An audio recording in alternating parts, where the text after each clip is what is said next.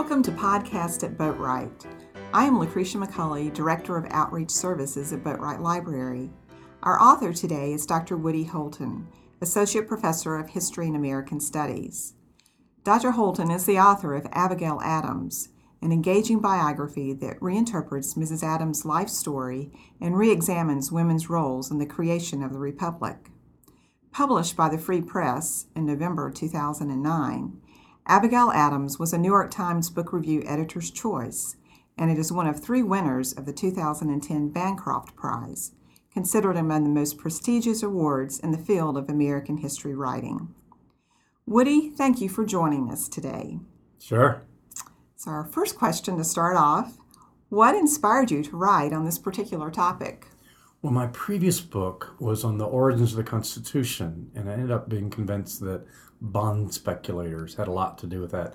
These are kind of like the Goldman Sachs people that we're reading about these days, who were speculating, in this case, in government securities, buying them at a fraction of their face value and then making a killing off of them. And while I was working on the book, I tried to find one of these guys that was really well documented to use as a sort of a recurring character in my book, and ended up finding that among the most well-documented of all those speculators was, surprisingly enough, Abigail Adams.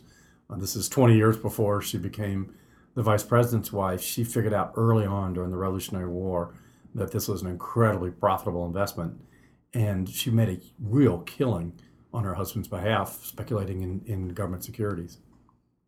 All right, well, thank you. That's fascinating, and it does parallel a lot of what's going on today.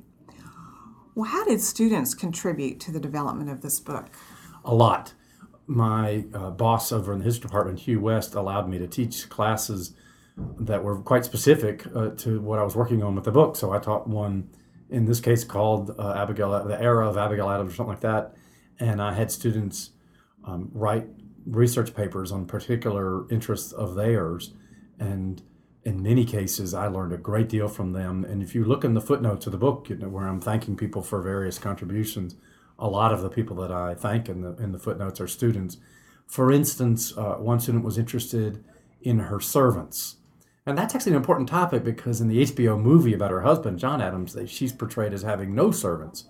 The reality is that she was waited on by servants every moment of her life, from birth, when her father's family had slaves, all the way through to her death. And so Bridget Westhoven was a student of mine who really had some great insights about her relations with her servants. So she helped on that. Various students helped with, for instance, Abigail's relationships with her 2 sisters.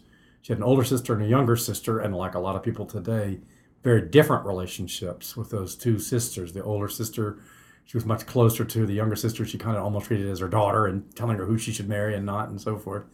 And that came out of a student's paper. And then at the end, I was fortunate enough to have a couple of work study students, Emily Silkatis and Kylie Horney, who fact-checked the book. I'm a little embarrassed to admit it, but just about any honest author will, that particularly on how quickly you write these things, there can be small errors can crop up, particularly in trying to get quotations, because Abigail's spelling was everybody's was, but hers in particular.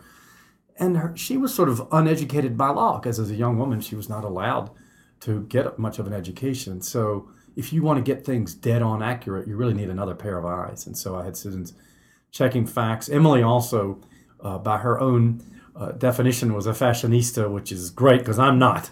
And she studied and really ended up having some great insights about fashion at the time as it affected Abigail. For instance, Abigail finally left the United States for the first time in 1784, sailed across the ocean to join her husband.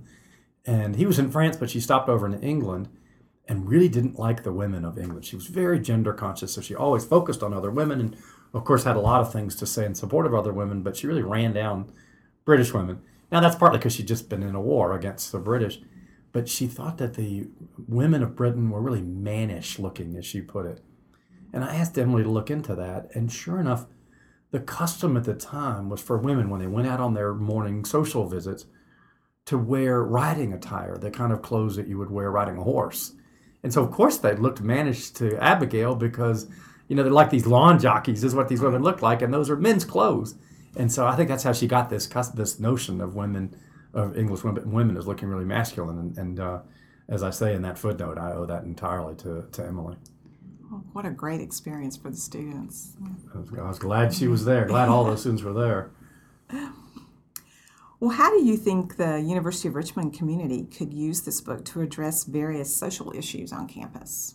Well, I'd love to have people discuss it in relationship to modern gender issues.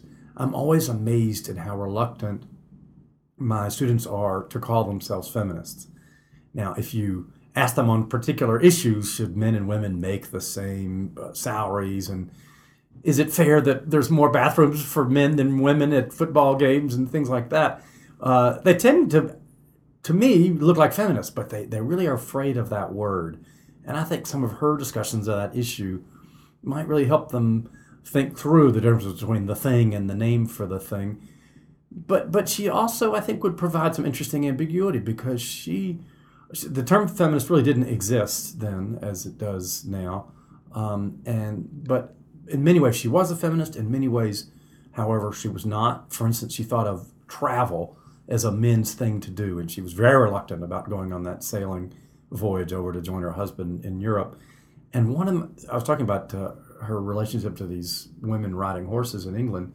She herself, I was shocked to discover, never once got on a horse. She just saw that as a mannish thing to do. So I guess my point is that she was just as conscious of gender issues as people are today, and talked about it a lot in a way that people not always are so willing to talk about it. I think for her it was a subject of endless fascination, and I think maybe that her interest in it might be infectious. All right. Well, thank you very much. And our last question, how did library services support you in writing this book? I definitely couldn't have written it without, in particular, the Interlibrary Loan Office, where I almost felt like Betty Tobias was a member of my staff, not the library staff, because I used some things online, and actually Jim Gwynn had gotten early American newspapers and early American imprints. I think the whole library staff was involved in that huge purchase so that I could read the newspapers that Abigail read, as well as the books that Abigail read. And the 18th Century Online is another expensive online collection that the library had obtained for me. But really the hardest part was reading all the stuff on microfilm.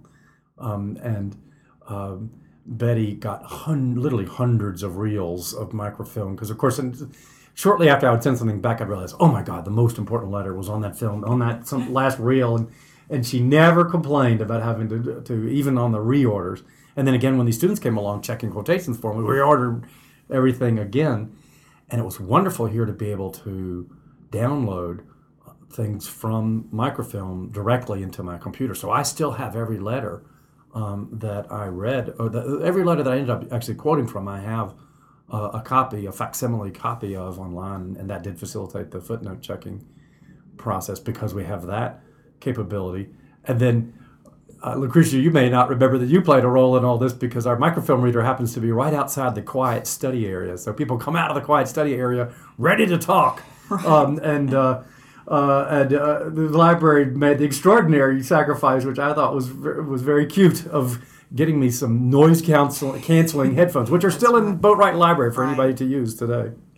Right. Well, thank you. We're glad we played a small role in this. A big one. Well, thank you, Dr. Holton, for your conversation today. Abigail Adams is available in Boatwright Library, and it's on sale in the University Bookstore. You've been listening to podcasts at Boatwright. Our host was Lucretia McCauley. Our guest was Dr. Woody Holton. Editing and production was performed by Andy Morton. Visit Boatwright Library on the web at library.richmond.edu.